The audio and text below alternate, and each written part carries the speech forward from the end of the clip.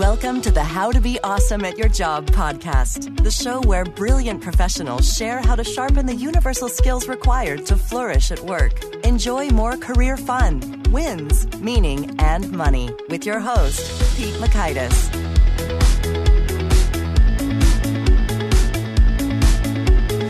Hello, and thanks so much for joining us here for episode 139 with Dr. Jodie Foster. Not that Jodie Foster. No, instead, this show's so crazy, we got a psychiatrist up in here. Lame joke. But seriously, Dr. Jodie Foster has a tremendous set of credentials where she blends mental health expertise with business expertise and offers some pro tips for dealing with the schmucks in your office. So you're going to walk away learning, one, how to spot and deal with 10 distinct personality types prone to being difficult. 2, key rules of engagement in the workplace. And 3, pro tips on how to confront someone in the workplace. So if you'd like to check out the show notes or the transcript or the links to items that we reference here, those can be found over at awesomeatyourjob.com/EP139. That's the letters EP and then the Arabic numerals 139. Here's the story with Jodie. Jodie J. Foster, MD, MBA, is a clinical professor of psychiatry in the Perelman School of Medicine at the University of Pennsylvania, vice chair of clinical operations for the Department of Psychiatry in the University of Pennsylvania Health System, and chair of the Department of Psychiatry at Pennsylvania Hospital. Her clinical practice includes general psychiatry as well as several specializations. She also obtained her Master's of Business Administration from the Wharton School at the University of Pennsylvania. And Dr. Foster serves as the Executive Medical Director of Penn Behavioral Health Corporate Services and leads the professionalism committees at the member hospitals of the University of Pennsylvania Health System. She manages the professionalism program in addition at Penn Medicine, a publicly offered consultation service, as the Executive Clinical Director. Dr. Foster has received numerous awards for clinical excellence and teaching. She was elected to Penn Medicine's inaugural class of the Academy of Master Clinicians and has been named a top doc by Philadelphia Magazine. Here's Dr. Jodie Foster. Jodie, thanks so much for being here on the How to Be Awesome at Your Job podcast. Thank you so much for having me. Oh, well, I think we're going to have so much fun digging into some of these items here about schmucks and more. But first, I've got to ask, and even though I'm sorry, maybe you've been asked more times than you'd like, you share the name, but not the spelling, with actress Jodie Foster. How's that shown up in your life? I do. And interestingly, no one has brought it up yet, so congratulations to you. Oh, they all were afraid. They all... How has it shown up? Well, she's probably, I think, maybe just a year or two older than I am. And you may know she was the Coppertone baby, so this has sort of haunted me my whole life. No. But I would say largely in a good way. I mean, if I had to share a name with someone famous, at least it's someone who's famous and pretty cool. And I can also tell you that as a, relatively nondescript individual, having the name Jodie Foster has definitely helped me out. Oh, in terms of like you're just memorable, like, oh, of course, Jodie Foster. I remember her. Oh, I met Jodie Foster today. Ha, ha, ha. So. Oh, that's good. Well, publicity is good. So hopefully that'll serve you well with the book launch and that stuff. So I guess I'm curious if anyone's ever sort of tried to contact you, assuming that you were actress Jodie Foster and like you had sort of a mix up or anything, or have you been clear of those? Well, what I can tell you is that there certainly have been occasions in my life where I've appeared somewhere and there's been mass disappointment that it was me. But that's okay. That's just sort of fed into the general self-esteem picture, so that's good. But I will tell you a funny story. I did once go to a small town in upstate New York, and everyone was excited because it was their first annual film festival. And even as I checked in as Jodie Foster, they told me that Jodie Foster was coming to the film festival. And I said, oh, that's, how funny. I'm finally going to meet Jodie Foster. So I spend the week sort of expecting to bump into Jodie Foster in this little town, and only to learn that at the end of the day, it was me. Oh. I was chasing my own tail. Oh, man, you could make a film about that. That'd be pretty meta right there. Okay, well, I'm delighted to have you. I am in no way disappointed. I would prefer to be chatting with you as the Jodie Foster of the two. Well, thank you. Given what we're up to here today. And so could you maybe orient us, first of all, you've got a background in psychiatry as well as business. How does that kind of come together in your head as you're thinking about, people and workplaces? I mean, having a business degree has only been helpful in that I've always had more of a business head than the average physician.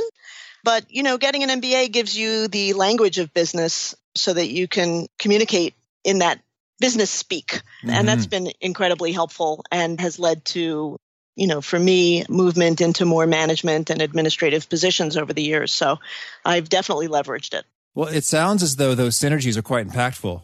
Oh, yeah. Okay. Yeah. You see what I did there? I was just joking around with the business speak. Cool. Well, so now let's talk a little about your book here. So The Schmuck in My Office, How to Deal Effectively with Difficult People at Work. What got you thinking this is a book that needs to be written?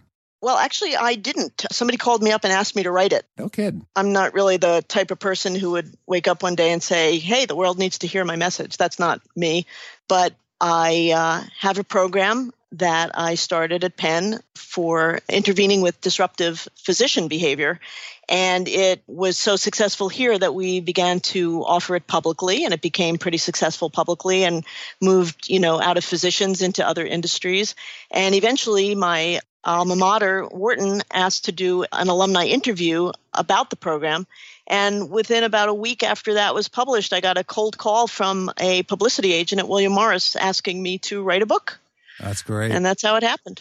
So can you give us a little bit of the backstory with this program for disruptive physicians? My wife works in some healthcare things, and I'm all sorts of intrigued. What were the behaviors you were noticing and the interventions you brought to bear? Well, so disruptive behavior is by no means limited to physicians by any stretch of the imagination. And that's why the book is of such ubiquitous utility, because anytime you put a person with another person, you have the opportunity for conflict. And so there's really no way to avoid it, even if you're the nicest person in the world. So I am lucky in that in 2008, the Joint Commission on Accreditation of Hospitals put out a Sentinel statement in their journal saying that disruptive physician behavior undermines patient safety and quality, and that it is up to every hospital and health system to figure out a way to intervene with such behavior. And that dovetailed perfectly with some work that I had been developing as I finished my time at Wharton, which was a consultation package I developed to evaluate management teams for venture capital companies before they invested. Mm-hmm. And that was going okay until the tech bubble burst. And then I sort of went back down under, just went back to being a doctor.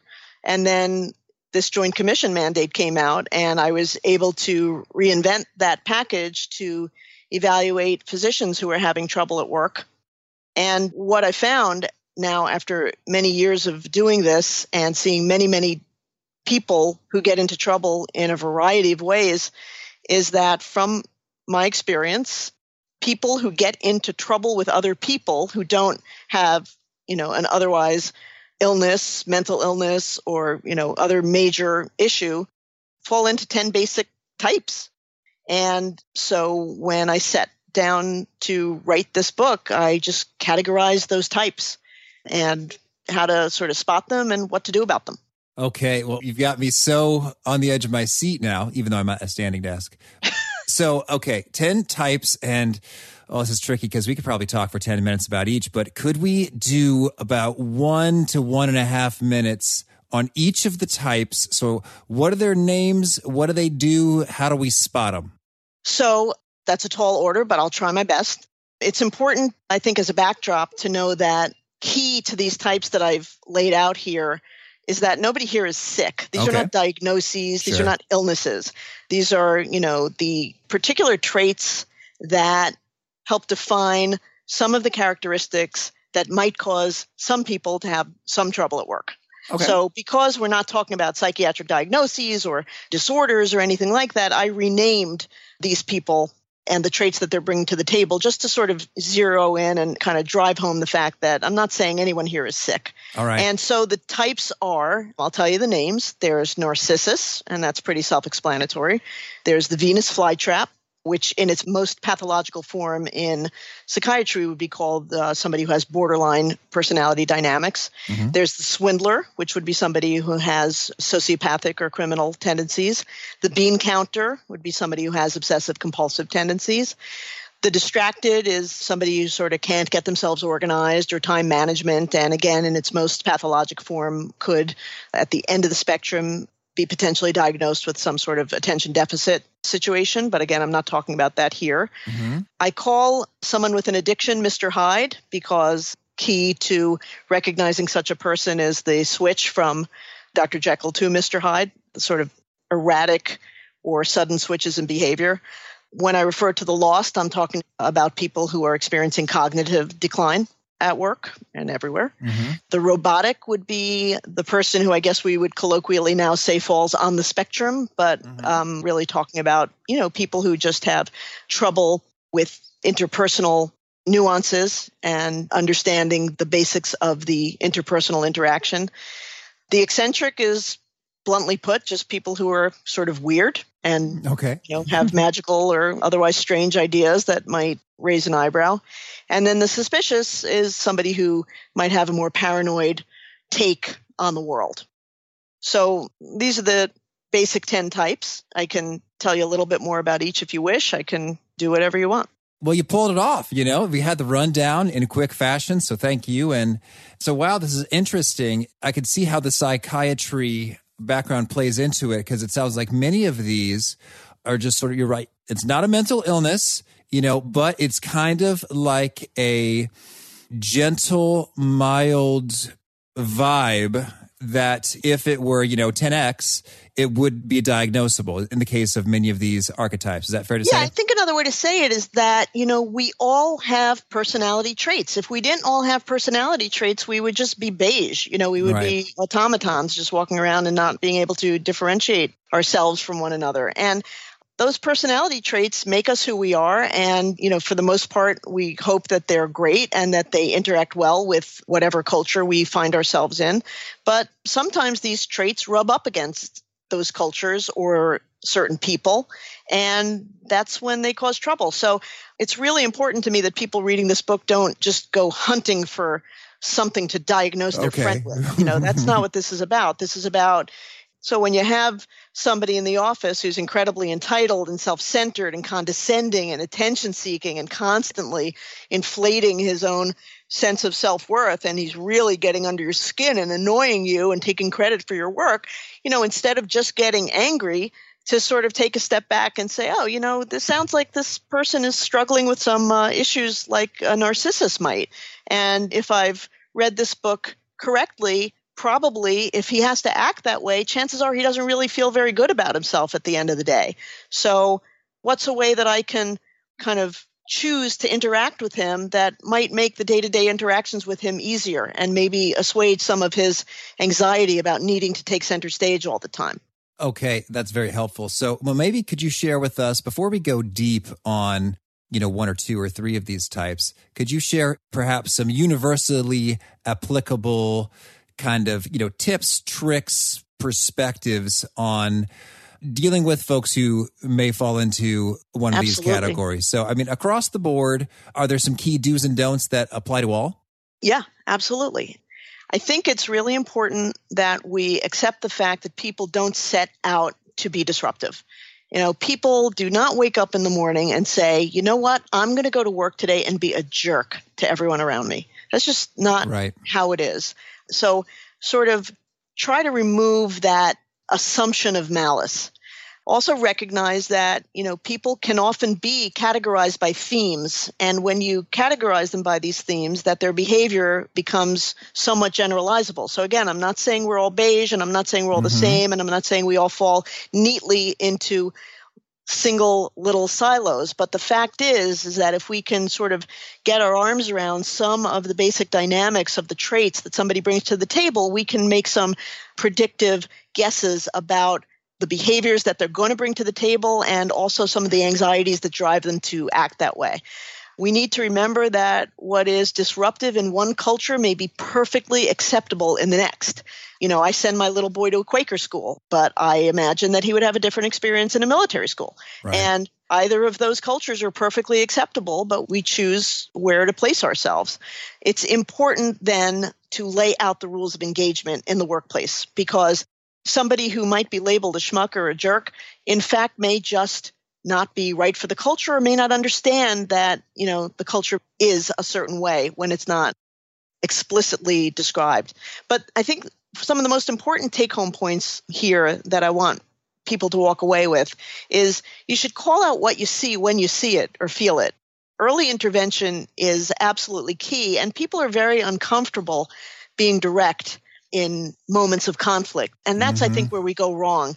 So I think when something goes wrong and you feel it and it happened, the best thing to do is to call it out right then and there, be really direct, be concise in your language, don't dance around it, and kind of get it out there. And be really honest with yourself and with other people when you communicate. A lot of the interventions for adults are almost embarrassingly similar to the interventions for children. And I think about, when my little boy was in pre-K and watching the kids in the playground, and there'd be a conflict, and the kid, will run up to the teacher and say, so-and-so did this to me. And the teacher would turn them right around and say, well, go back to Johnny and say, I didn't like what you just did. And I think as we grow up, we forget to do that. And it's really, really important and would really probably get rid of a lot of what goes wrong in our workplace.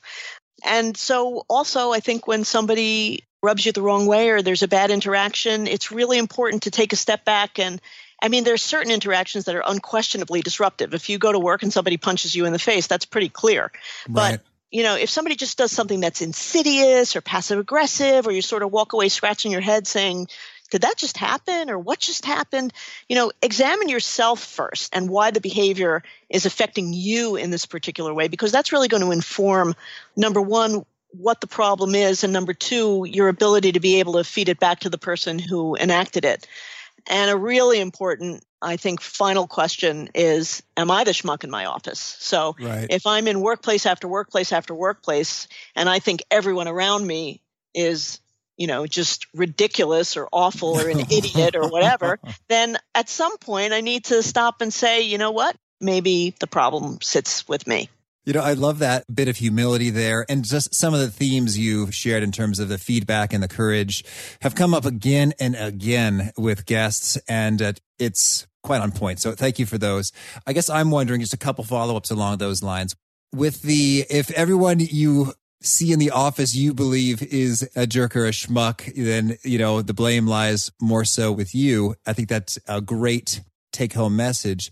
I guess I'm wondering if you had to hazard a guess as to a threshold cutoff proportion, what would it be? Because you may very well have 70% schmucks in your culture, and it's not you, it's them. So well, let's put it this way. If you have 70% schmucks in your culture and it's bothering you, then maybe you're in the wrong culture.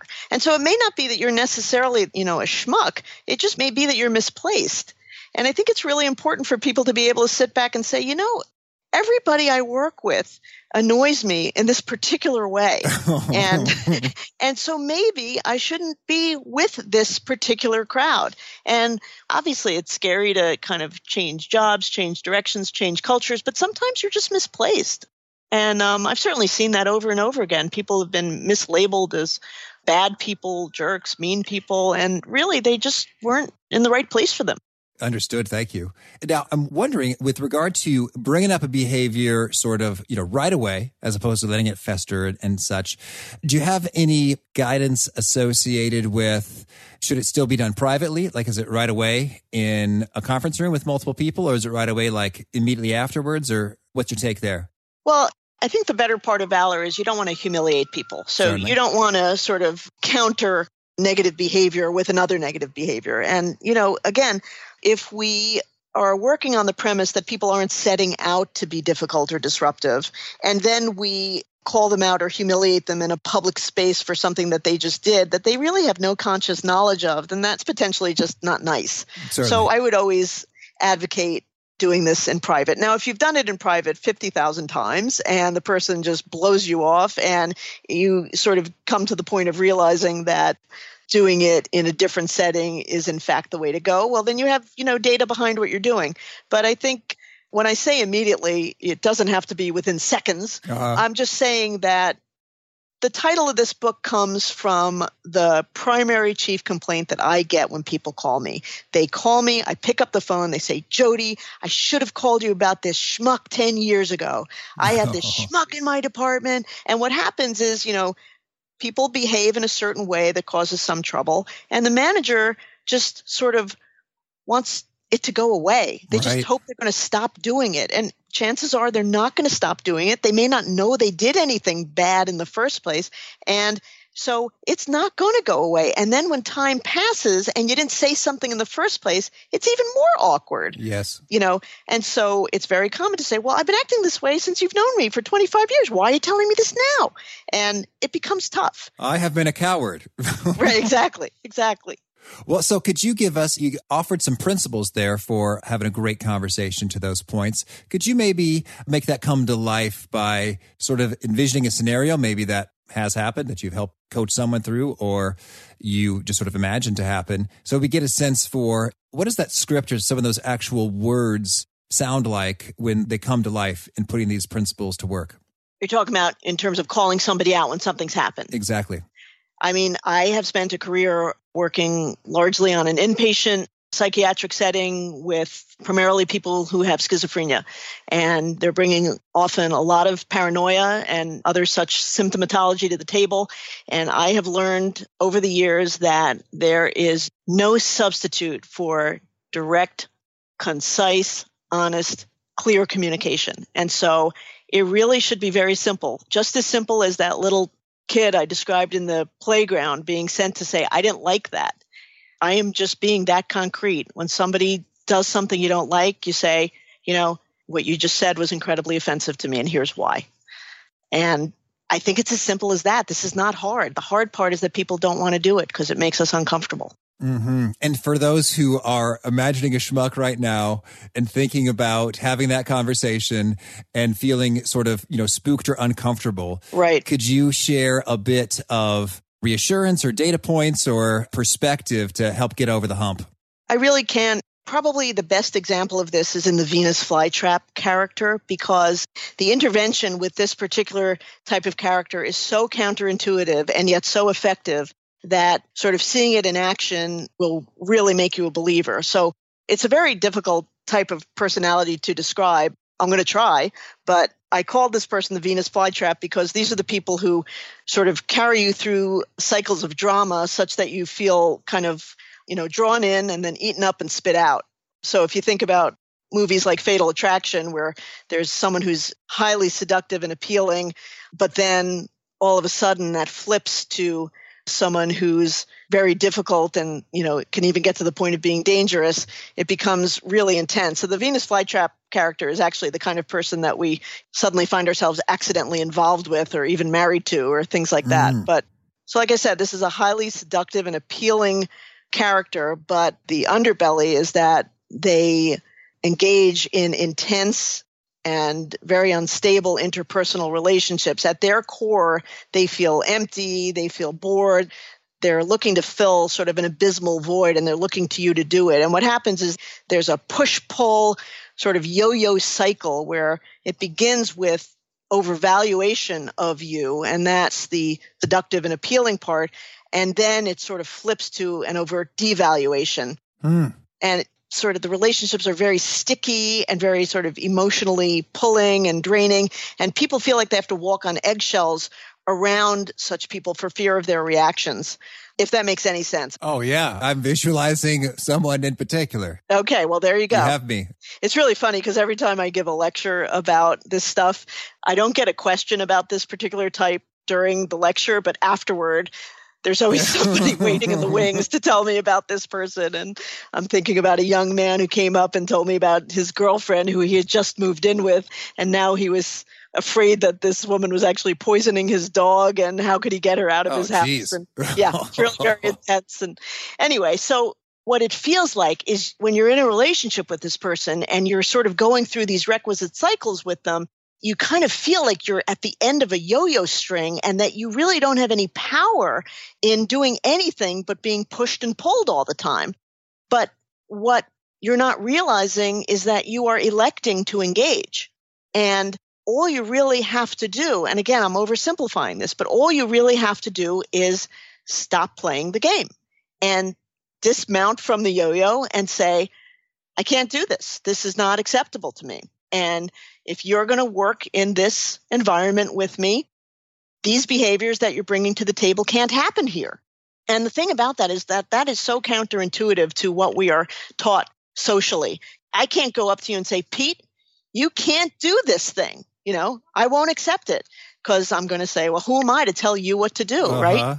But at the end of the day, what's fascinating about this particular character is that there is some knowledge that they're like testing the boundaries all over the place, because they're looking for the edge. They're looking for the wall. They're looking for where the buck stops. And if you come to them and say, this is where the buck stops, this is the sandbox that you can play in here, but when you seep outside of it, it doesn't work here and you can't work here anymore. There is such tremendous relief at that point, because then the Venus flytrap understands the rules of engagement. She understands that this is where the boundary is. And that definition of boundary and clear reinforcement of boundary is tremendously relieving. And like I said, totally counterintuitive, but it really works. The key to working with the flytrap is structure and consistency and not getting pulled into drama and implementing empathic but really firm zero-tolerance interventions that are directed towards the negative behaviors that he or she might be bringing to the table. Oh, that's helpful. So we've got the universal principles for how to deal with folks of all types. And then there are some sort of unique nuances right there in terms of, that sentence, you probably wouldn't trot that out with the majority of your colleagues, but the Venus flytrap, you can't do that here, is a bullseye. Right. Now, you can't just randomly run around and say, you can't do that here. Sounds like fun. And by the way, again, going back to, thinking about behaviors with children, you can't say you can't do that. And then when they do it the next time, you say, oh, well, just this once. If you're going to set a limit with something, it's got to be real. Otherwise, you're going to lose any leverage that you just got. Understood. Okay. Well, this is so fun. Jody, tell us, is there anything else you want to make sure that we cover off before we hear about some of your favorite things? No, I think it's important to remember, like I said, people aren't going to fall neatly into. I've had a couple of friends who read the draft and said, I can't find my schmuck. And I really don't think you should pick up the book looking for your particular. And I've had some amusing stories where people have said, well, I can't find my schmuck. And I've been, well, tell me what you're looking for. And the stories have been so unbelievably specific that there is no possible way I could have ever had them in the book. But I think it's important to remember that, as you're reading, if you do have a particular person in mind that's causing you some trouble, they may not fall into any one category. They may fall into 2 or even 3, but that's okay, because all of the various interventions can be used together. You just sort of have to keep an eye on the behavior that's causing you trouble, at that moment, and use the interventions appropriate for that. And when the next set of problems come up, just, go to them. But the thing is, trying something is better than trying nothing. Mm-hmm. And, just trying to work it out with people. Number one, people appreciate it. Number two, it makes for a better workplace. Excellent. Thank you. Well, so now can you share with us a favorite quote? So I told you I had some anxiety about these little questions here because I'm not so great at these. But in fact, my favorite quote is, "This too shall pass." Oh, thank you. And how about a favorite study or piece of research? I have one piece of research that I really like that I actually have in the book in the Swindler chapter, and there's a fair amount of it to describe. I don't want to take too much time, but it has to do with taking people with sociopathic tendencies and trying to put them in a perfect laboratory where they can't act that way. And the results of the study were that in that controlled environment, these people with these, tendencies to always try to play someone or cut a corner or get away with something actually really improved dramatically. Unfortunately, almost the second they were released back into real society, they slipped right back into the usual behavior. So it was a fascinating but kind of sad study. Oh, that is fascinating. Thank you. And how about a favorite book? So again, this is one of those places where I feel a little weird. My favorite book is called the Great Bridge, and it's about the building of the Brooklyn Bridge. Oh, cool. And maybe part of that's because I'm from New York City, but it's a really great book about sort of the mechanics of doing what was the impossible at that time, but also a lot of the kind of conflicts and trials and tribulations that people went through doing it. So I just love that book. Oh, thank you. And how about a favorite tool, something that helps you be awesome at your job? Believe it or not, I think my favorite tool at work is being able to take a nap. Oh, I love that you said that. I agree. So how do you pull it off with colleagues? What's the key? Well, so in the early part of my career, I've always worked at different entities in the Penn Health system. And in the early part of my career, I was able to I live sort of in between the various entities. So between meetings, I would come home, get into my pajamas, get in bed, take a half-hour nap, get dressed again, and go back to work. And that went on for quite some time, which I can talk about now that it's over, so I won't get in trouble. As I got older, it was much less easy to take naps, number one, because of busyness, and number two, just because that's, I think, what happens when you get older. But I think that when I'm presented with a real problem at work, and I kind of can't figure it out or rack my brains, at some point I realize that the best thing I can possibly do is go to sleep. And I inevitably wake up with a solution. That's wonderful. Thank you. I feel affirmed. I took naps even when I was working at Bain. It made me weird. Isn't there a name for me? What's that? I'm eccentric. Oh, thank you. And so how about, is there a particular sort of articulation of your message that really seems to connect and resonate with folks, gets them nodding their heads, taking notes and saying, oh, wow, Jody, that's perfect? I mean, I think it's the same message. When you see something, call it out and be direct. Okay. And again, I'm not suggesting that that's going to work. A lot of people are going to say, oh my God, my boss is such a XYZ and I can't do that. And I'm not really asking people to stretch beyond the bounds of what's truly comfortable for them. I'm really just asking people to really just make a 1 degree change, just stretch themselves just an itty bitty bit past their comfort level and just try it. And hopefully, as we collect little victories each time we do this, it's going to be easier to do it the next time and then the time after that. Okay, perfect. And what would you say is the best place for folks to learn more or get in touch with you if they want to discover some more here? So just launched is schmuckinmyoffice.com. And schmuck is spelled S-C-H? S-C-H-M-U-C-K. Oh, perfect. And do you have a final challenge or call to action you'd issue to folks seeking to be more awesome at their jobs? My call to action is just for people to try to be a little braver and not be afraid of having difficult conversations with each other. Perfect. Thank you. Well, this has been such a treat. I wish you tons of luck and enjoy. Oh, thank you so much. What I found so interesting about those 10 types of schmucks is that in many ways it was sort of a low level expression of what is often in mental illness. And I think that kind of opens my mind a little bit to, one, be more compassionate because, none of us are perfect. We are all maybe slightly less than perfectly physically fit, and we're also slightly less than perfectly mentally fit. So it kind of follows that you could see some of these things and to just sort of take note in terms of which of these I could maybe fall into and try to make adjustments to be a fantastic collaborator. So once again, if you want to check out the show notes or the transcripts, etc., that's over at awesomeatyourjob.com/ep139. And I do hope that you push the subscribe button so you hear from our next guest. It's Gabrielle Mirabelli. She draws from some really cool creative experiences at studios and such. I hope to catch you then, and peace. Thanks for joining us for today's episode. To get the most out of this conversation, visit awesomeatyourjob.com to find today's show notes, transcript, and infographic summary cheat sheet. For more entertaining professional skill sharpening, be sure to subscribe to catch the next episode of How to Be Awesome at Your Job.